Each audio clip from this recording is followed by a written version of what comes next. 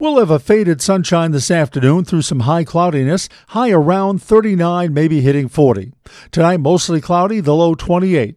Tomorrow, the weather closes in on us. Cloudy, windy, rain developing in the morning, could begin as a little bit of freezing rain in spots, high 43. Wednesday, scattered snow and rain showers, 39, and then Thanksgiving Day, Thursday, partly to mostly cloudy, maybe a scattered flurry or two, the high of 40. I'm meteorologist Wayne Mahar.